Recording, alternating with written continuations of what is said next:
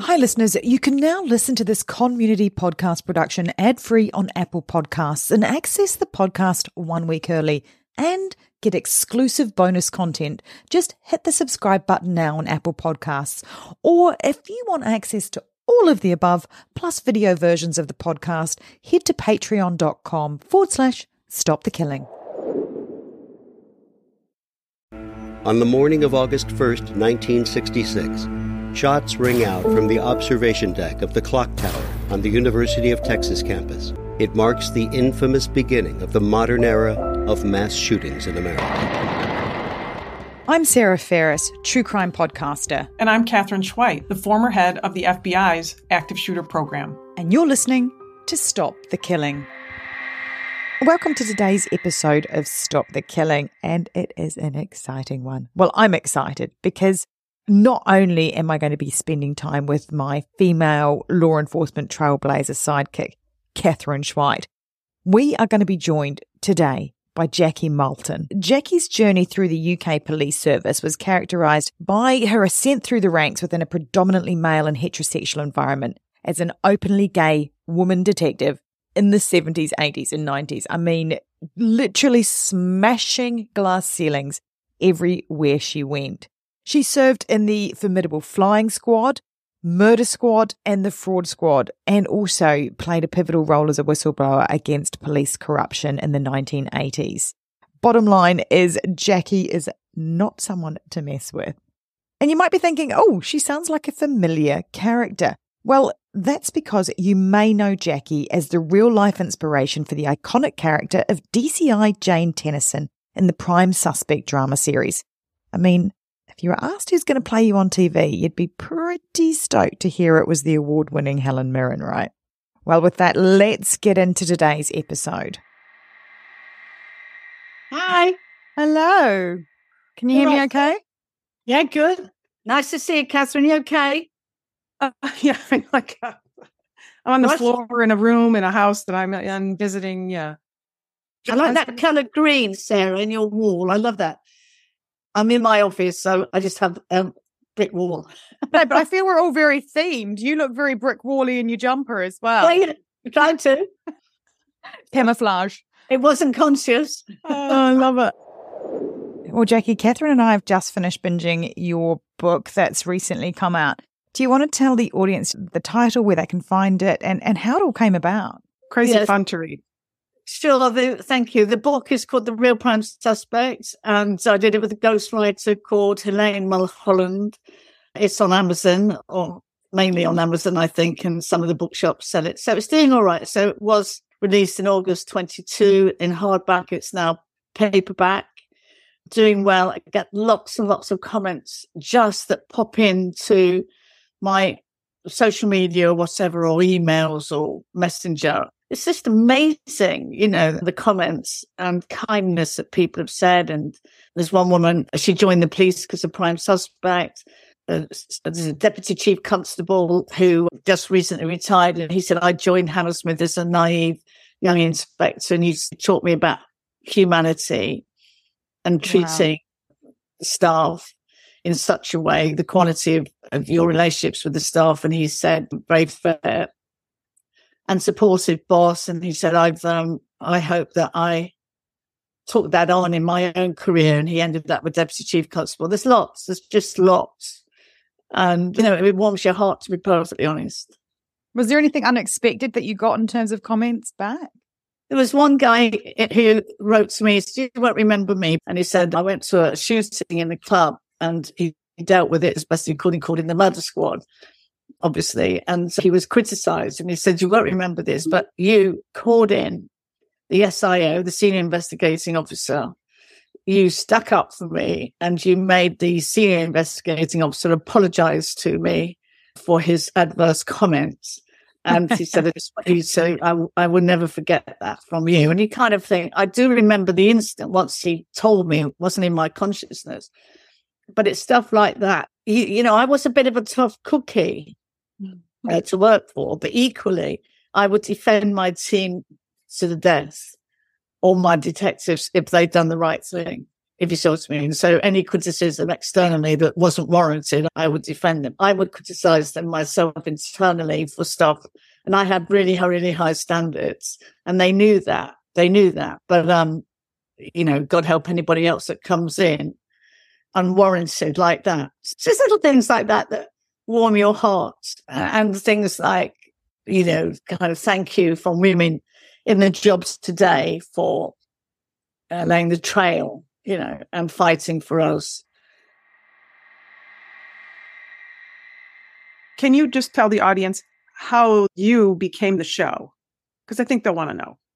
So 1991, I met Linda LaPlante, a crime writer, who wanted to write a book about a female DCI, Detective Chief Inspector. She did her research and found that there were 3 Detective Chief Inspectors in the Metropolitan Police, 3 females. So she spoke to a police officer that had left, and he said, oh, well, you need to speak to Jackie. And then he contacted me and said, can you speak to Linda LaPlante?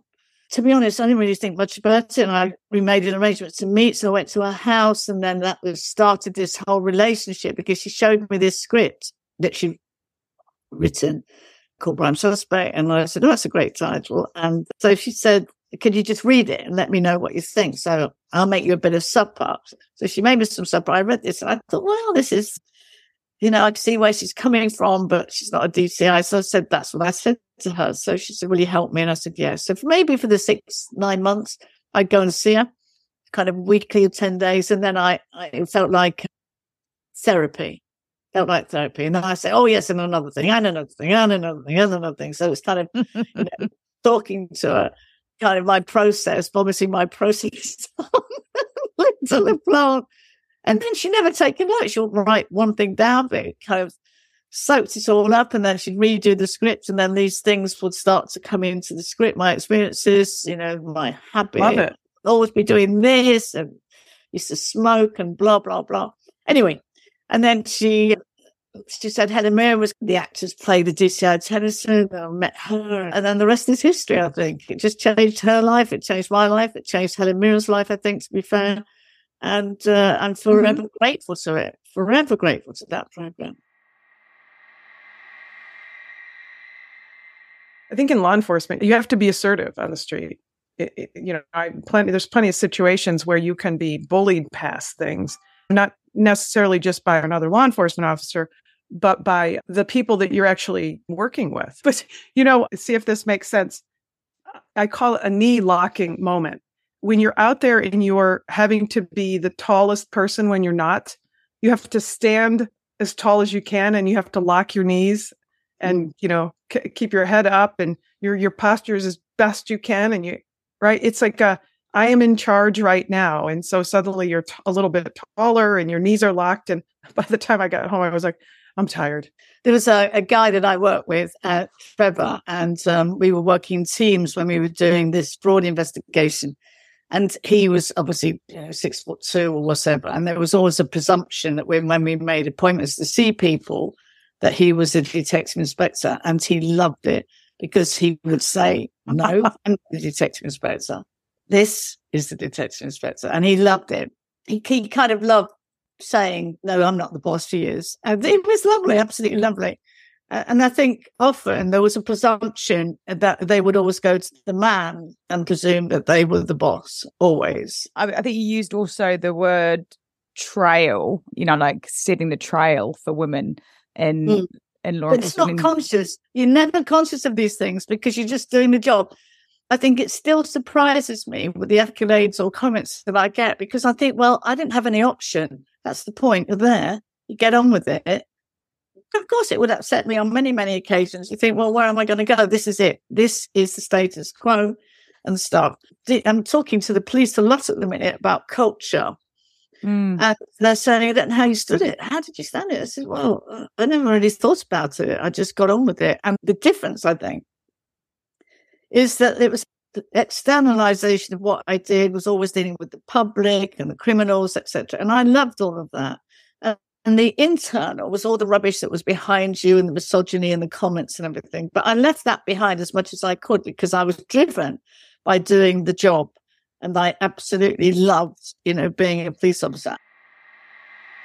Do you know what's interesting though? Going back to even just when you said you didn't feel like trailblazers, you just kind of had to get on with the job. The interesting thing is that you both stepped into a career that was probably not necessarily the norm for the times that you both stepped into it as women. So you kind of, made that choice. What made you make that choice? Yeah. So,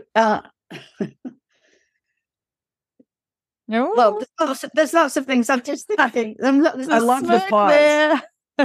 I love the pause. And the smirk. If you're not watching, she's got a great big grin on her face.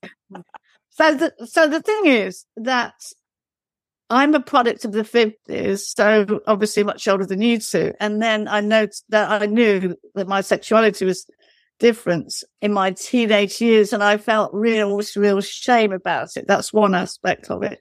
The second aspect is that when I was 11, you take this exam at school and it defines you for the rest of your life back then. Oh, and God, yeah. Passed an exam called the 11 plus. My sister and brother both passed it. They went to the top grammar schools and I failed it. So therefore, there were huge limitations about career. Not many women went to university. Hardly anybody went to university. And what was I wanting to do? Now, I have to tell you that it is innately from about 10 or 11 years of age. I was fascinated by the dark side, fascinated about why people do the things that they do. I don't know where it comes from. It was within me. And the other thing that I've always had, my mum would say, even since you could walk or talk, you chatted. And I was a good communicator or chatter or professional curiosity. I don't know what it was, but the point about it is that I enjoyed talking to people, finding out lots of things about them. And also I was attracted to the dark side. So on the TV, there were two great TV programs, fictional programs. One was called No Hiding Place, and the other one was called Dixon and Dark Green, and they were my favorite programs. They were police programs. So it all kind of naturally fitted in for me. So can I ask you a couple of follow-up questions to that? First of all, Sarah is young, but I'm closer to your age for sure. But bless you for thinking that. And but then also how crazy unfortunate that your sexuality is part of any decision making from a career standpoint. That was part of the logic. I mean, did you see that as a factor and how that fit in?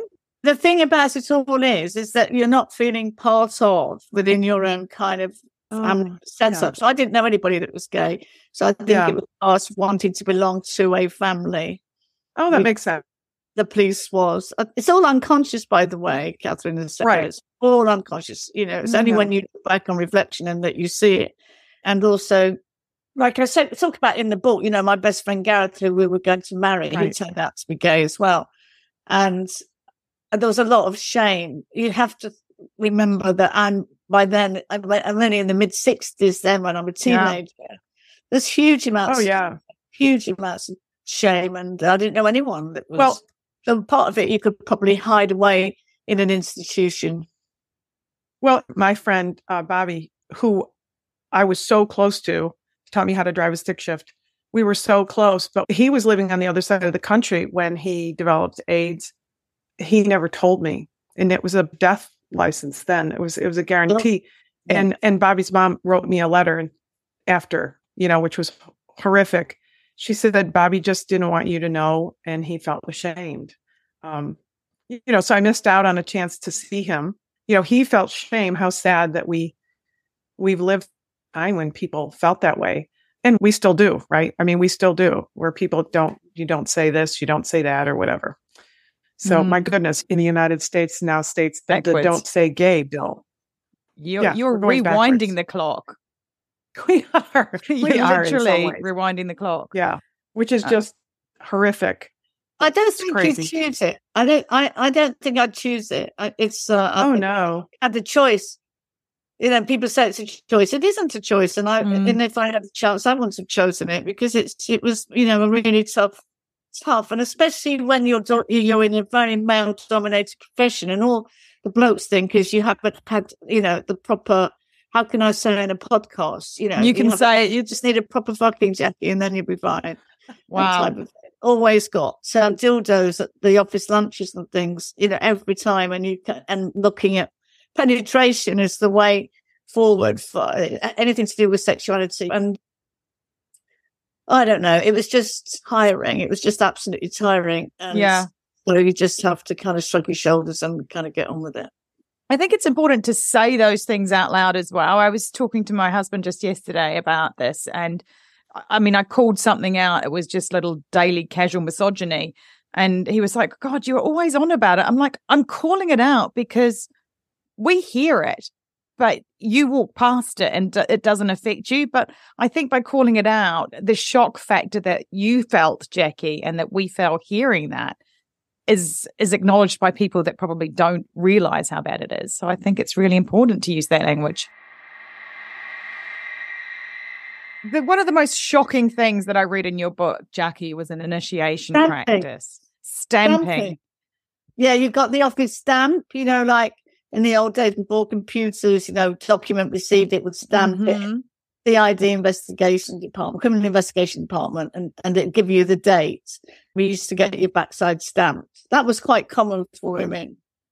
Because I've done kind of Radio 4 programs called Women in Blue and spoke to lots and lots of police officers and women officers. And the common denominator was that being stamped on your backside. What does that mean to the audience? Okay. So I was a detective sergeant in the provincial force in the 70s before I transferred to the Met Police. So I was new to that department because of Sexual Discrimination Act had only come in 1975. So prior to that, police women were in a completely different department and did different things. But then when we were integrated, if you like, and then I was in the CID, so at the end of the shift, then they'd get 2 or 3 men and get hold of you. And then they'd just pull your skirt up or your dress and pull down your tights and underwear. And then they'd stamp you and say, you're one of us. It's initiation thing. And the men didn't get an initiation. And then they got me another time for the same. Have you been stamped? Yeah, I've been stamped. Well, just in case you haven't, we're doing it again. This was then 2 weeks later. So what do you do with it? I think the whole point about it is what do you do with it? Where do you go? What do you say? And there is that part of me that really wanted to belong. So you just go, salary, just get on with it, Jackie. And that's what I did. Just got on with it. Yeah. I mean, when I read that, it was really shocking to me, and I still feel quite sick in my stomach thinking that you went through that. I'm sorry you went through that. Do you feel like the culture that was there was you had to change and there was no place for a woman as a police person? So as a detective sergeant, obviously you had more responsibility because you were one rank, above PC or DC or whatever. But they always used to give you the rubbish jobs. So when the jobs were allocated to the crimes, you'd always get the rubbish ones, absolutely. And that was something you say, what again, do you moan about it? Do you just get on with it? Or what do you do? And stuff. So you have to kind of work out a formula for yourself. So I knew a lot of the sex workers in an area of Leicester where I used to work, etc. And I'd have quite a few informants. I was a good talker. When guys were arrested or women were arrested, I could chat. And I got lots of information that way, sometimes on purpose, sometimes inadvertently, but it worked for me. So you just think, what is your best strategy here to get on with the job and do the job that you want to do instead of having to listen or kind of conform to what they wanted you to do. So you could kind of weave your way to doing what you wanted to do. And that's how I did it. So I think it helps if you do have some superiors who recognize your skills and back you up. I mean, I certainly had a couple. I remember after 9/11, and I had been asked by my head of office to temporarily take on the position as the terrorism supervisor for the state, which was a big responsibility and a time when we had no idea this was going to happen. Yeah. But it was my job, so I did it. And I had older agents, male agents. There were 3 who said, well, we're not working for you. We're going to go talk to the boss. Like as if we didn't have enough stress at the time anyway. And hold on, we're talking 9/11. We're talking what, 2001? Mm-hmm.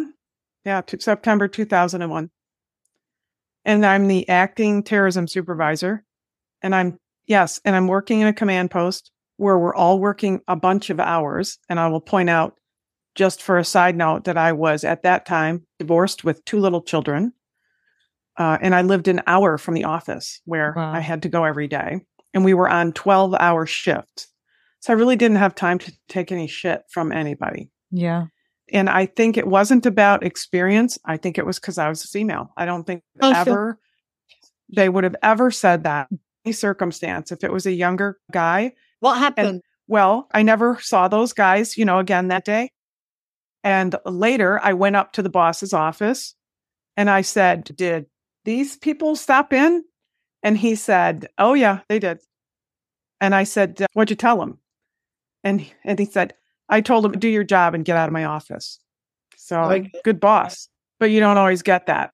Did either of you ever have that sort of full circle moment where you got to confront those people that were so misogynistic back in the day? I mean, we're talking 2001 for you, but like Jackie, you're talking, decades ago that this happened. And what happened to you in that, even in that stamping situation, would now be viewed as sexual assault. Would that be fair to say?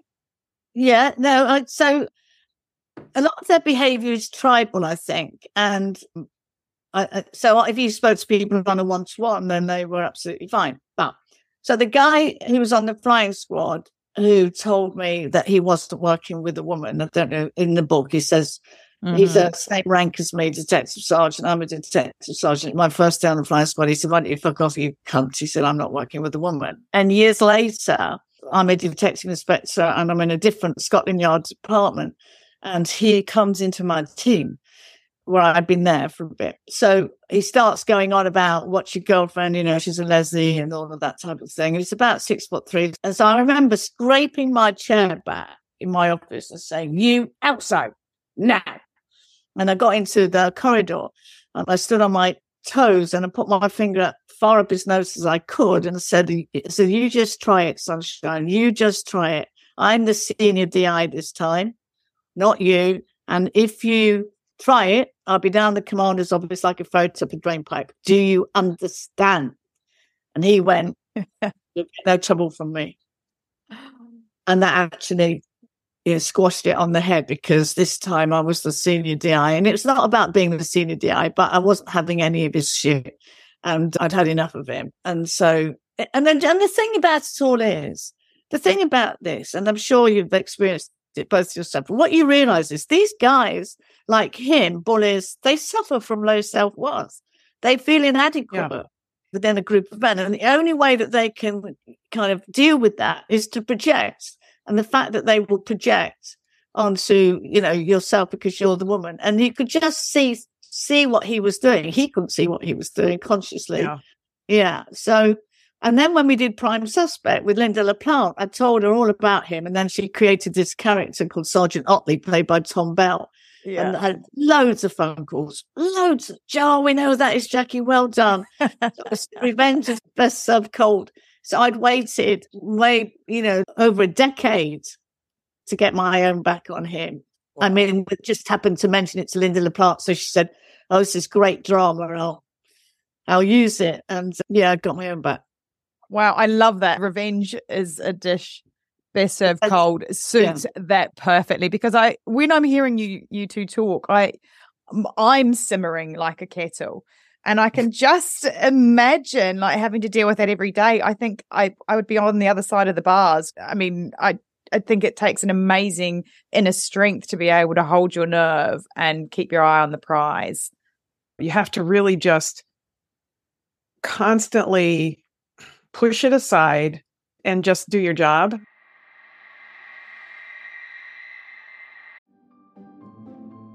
Greetings from Evergreen Podcasts. We're rolling out a listener survey, and we want to hear from you. The information in the survey will help us gather statistics and in turn make our shows more appealing to advertisers. I know most people don't like ads, but this is one of the only ways our shows make money and help keep their lights on. We promise it will only take a few minutes, but the impact on our podcasts will be tremendous. As a token of our appreciation, we'll randomly select one lucky participant each month to win an exclusive merchandise package from Evergreen Podcasts. Head to evergreenpodcast.com/listener survey to help a show and possibly get some free stuff for doing so. We can't thank you enough for the support. Now back to the show.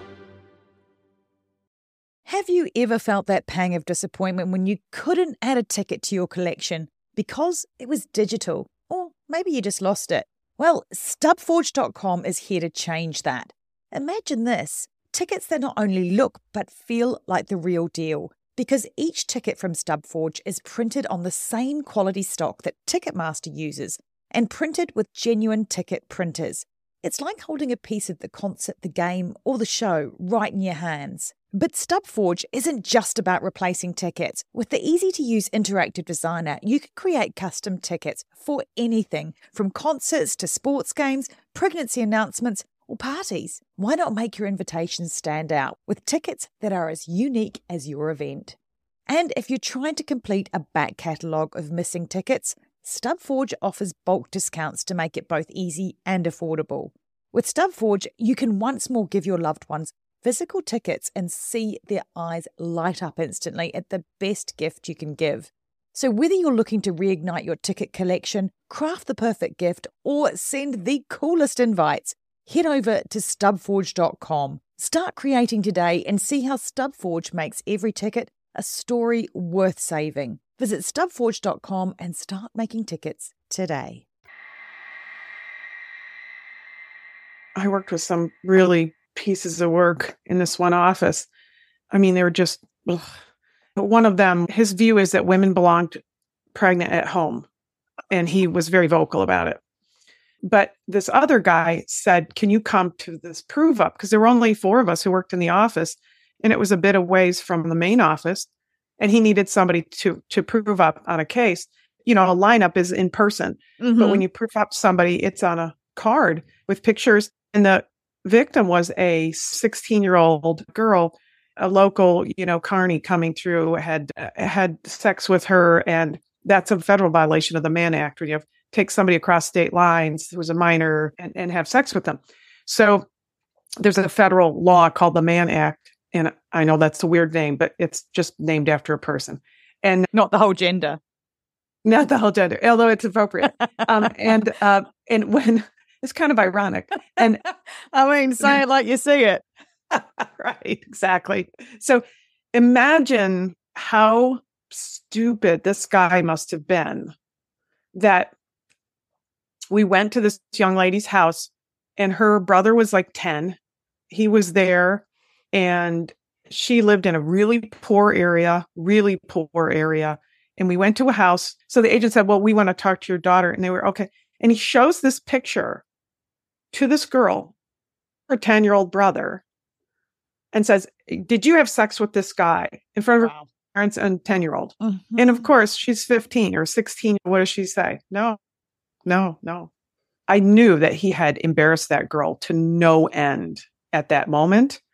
And I said to him, Gene, that's his name, Gene. I said, Gene, I'm going to take her for a walk. Why don't you talk to the boy? Yeah. And I took her for a walk, and I just talked to her about respecting herself and not letting people take advantage of her in the future. And eventually we walked our way back towards the house. Gene was standing next to his car. So he was like, where have you guys been? I'm like, dude, doing your fucking job. So it wasn't my case. It was his case. And she walked past Gene and she said, I want to look at the pictures again. Oh, wow. And he flipped up the prove up pictures and she said, that's the guy. Yeah, well done. Yeah. It's all about the nuances, isn't it? It's about the complexities, and often with that linear thinking that some men have. I'm sure that is so true. It's a linear thinking. Did you or didn't you? Black or white, yes or no, boss. Life isn't like that. It really isn't like it. And I think that's where women are far better in many, many aspects. Not all of them, but, trying to kind of get underneath the issue. So I always quote the same kind of thing. Some kids arrested. Did you break that window? Throw a brick through that stepfather's window? Yes, I did. Yeah, you nicked for criminal damage, but why did you do it? Why did you throw that brick through your stepfather's window? And then it opens up to much wider. And the answer is because he's been sexually abusing me for the last, God knows how long. And I think that there's a difference about trying to get underneath. Well, in my day, the police weren't interested in the whys and the wherefores. I don't know about you, Catherine, with the FBI, but they're not interested. So did you do it? Yes, yes or no? And no, they just want to nick this guy, put him in, let him out. 6 months later, he comes back to doing the same thing. Exactly. I wanted to ask you this. Why do you feel compelled to do what you do now when you could just be hanging on the Riviera? Oh, right, hanging on the Riviera, yeah. So I kind of realized that I was using alcohol. So I looked at my own addiction and thinking, this isn't me. This is not who I am, etc. And I knew that there was something deeper inside of me and I didn't know how to access it. I think I'd lost myself along the way and I wanted to find that true sense of self where I could validate myself, because I'm not making any excuses or I'm not blaming anybody. But when you're in an organization, always this self-doubt comes in when there's constant criticism, there's constant kind of negative behaviors and stuff. It all becomes a bit of a habit and thinking, well, is this true? Is it not true? How do I hold on to myself in this very male-dominated profession? So that alcohol would ease it for a little bit. So cut a long story short, I don't drink. I haven't had a drink for 30 years. I went to Alcoholics Anonymous. Wow, congratulations. Thank you very much. I went to Alcoholics Anonymous, and part of giving back is to do service, and that can be any form of service. So I went to university because I failed 11 plus, so I got my 2 masters, and one of those masters is a Master of Science in Addiction Psychology. So then I thought, I know criminals, I know about criminality, I know about addiction. So where can I best use that? And the best place to use it was prison. And I love it. I absolutely love it. I can't tell you the satisfaction. And I'm just supporting a double lifer that's been released, and I'm seeing him next Monday. And I see him quite often. But I just wanted to make a date in the diary before Christmas and stuff. He just said, you made my day, Jackie. And I've supported him maybe 5 or 6 years through the prison service system. So he's been in closed conditions, then open conditions, and now he's out in improved premises. He's got a job, etc., etc. But he killed 2 people in a 10-day binge 30 odd years ago when he was 28. He's now 60, so 32 years ago. And so we've had to have a look at his behaving, his offending, his addiction, etc. And it's a gift. It is a gift that these people trust you. That's the point. They trust me. And they will tell me things that they say they've never told another human being. I can't tell you the privilege it is for me that these men trust me. I just had one, it's just been released again. He was in for 2 domestic violence offences. He'd been in prison for both of them. And he thinks, well, I'm a nice guy, Jackie. I'm a really nice guy, I'm a nice guy. It's only circumstances. So again, a bit like one of my CID detectives was very, very tough on him, very, very tough on him, and looked at his controlling issues. He's a massive controller. Those were the issues in work, in every aspect of his life, etc. And, to be fair to him, he didn't like it, but he took it on the chin. And then he will say, you've changed my life, Jackie. I said, no, I haven't changed your life. You've changed your life. I've just facilitated the process. Well, what a gratifying thing. That's how wonderful you must feel when you have that kind of impact. Yeah, and I think, well, it is and it isn't, but they have to do the work. That's the point. So I facilitate it. You take it or you leave it. And he took it. And many of them take it. In order to help themselves. And I think this guy, he is an absolutely, lovely, lovely man. And I kind of get them to look themselves in the mirror every day in the prison, if there is a mirror in the prison. Say, look yourself in the mirror every day. Start to like yourself, because many of them just really, really, really despise themselves and they can't bear to see themselves. So you start by just saying, look yourself in the mirror. Sometimes they can't take that first step, right? Just pretend to be who you want to be and you will become that person. Yeah, we call it in AAs, we call it fake it to make it. So you fake it. There you go. And that's exactly the same thing. If you don't like, going to AA meetings in the first few months or something, just fake it, keep on. And then eventually you will become the person that you always wanted to be, because you learn to validate yourself from the inside. Whereas we seek, lots of us in addiction especially, they seek to anchor themselves externally. Sometimes I did that just to be an agent. I kind of did a little fake it till I make it as a young agent. Yeah. Because I didn't know what I was doing. I've got no idea how to make podcasts, so I think we've all been outed here. It's my entire day faking it till I make it. I love it. Jackie, thank you so much for joining us. Go ahead and tell us where people can find, again, all things Jackie Melton if they want to find you, Jackie. Well, I'm on obviously social media. My Twitter handle is called @Thursley, THURSLEY @Thursley. On LinkedIn, my book is The Real Prime Suspect, which you can easily get on Amazon in all forms. And that's about it, really. One final question from me. What do you think you're most proud of in your career overall? I'm proud of my humanity. That's what I'm proud of, my humanity. And I wasn't judgmental. And I often stood in their shoes where I could.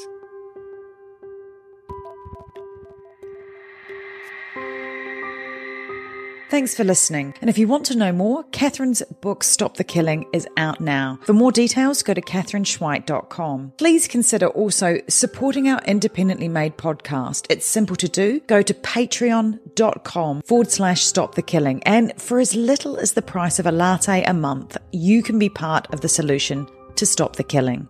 Patreon rewards range from official do-gooder status to ad-free episodes, autographed books, and opportunities to connect with us directly for your business, school, church, or even just a book club chat. But just knowing that you are part of a movement that has the power to make your community safer, well, that's got to taste better than a skinny cappuccino any day. So please head to patreon.com/Stop the Killing now and polish off your do-gooder halo and make sure to include your name so we can give you a shout out. This podcast is a Community podcast production. That's Con with an N. If you want more content, then head over to Community Podcast at Instagram, where you'll find trailers on more binge-worthy true crime, like the award-winning podcast Conning the Con. And check out our show notes for all the links mentioned. Finally, if you want one takeaway action that you can do right now that can help make our community safer, please share, rate and review this podcast wherever you listen. Everybody needs to know that they hold the keys to see something and say something. Together, we can stop the killing. It's one of those things you hope never happens, but you better train for it because it will happen. And it will happen in places you wouldn't expect. Be ready for it. Coming up on 5 Minute News, I'm Anthony Davis. You might think it's partisan because maybe it's critical of one side or the other, but it's not. It's just the truth. And I think that's also something that's kind of unusual for Americans listening to the radio or to podcasts, because the news landscape in the States has been so partisan for so many decades. So 5 Minute News is verified, truthful, independent, unbiased, and essential world news daily. Hi, I'm Matt Harris. Seton Tucker and I host the podcast Impact of Influence, which for 2 years covered in depth Alec Murdaugh, who was eventually convicted in 2023 of murdering his wife Maggie and son Paul. That story continues to evolve, and we will cover that. Plus, we will tell you stories of other true crime events that have happened in the South. Please join us on Impact of Influence. And give us a follow on the Impact of Influence Facebook page.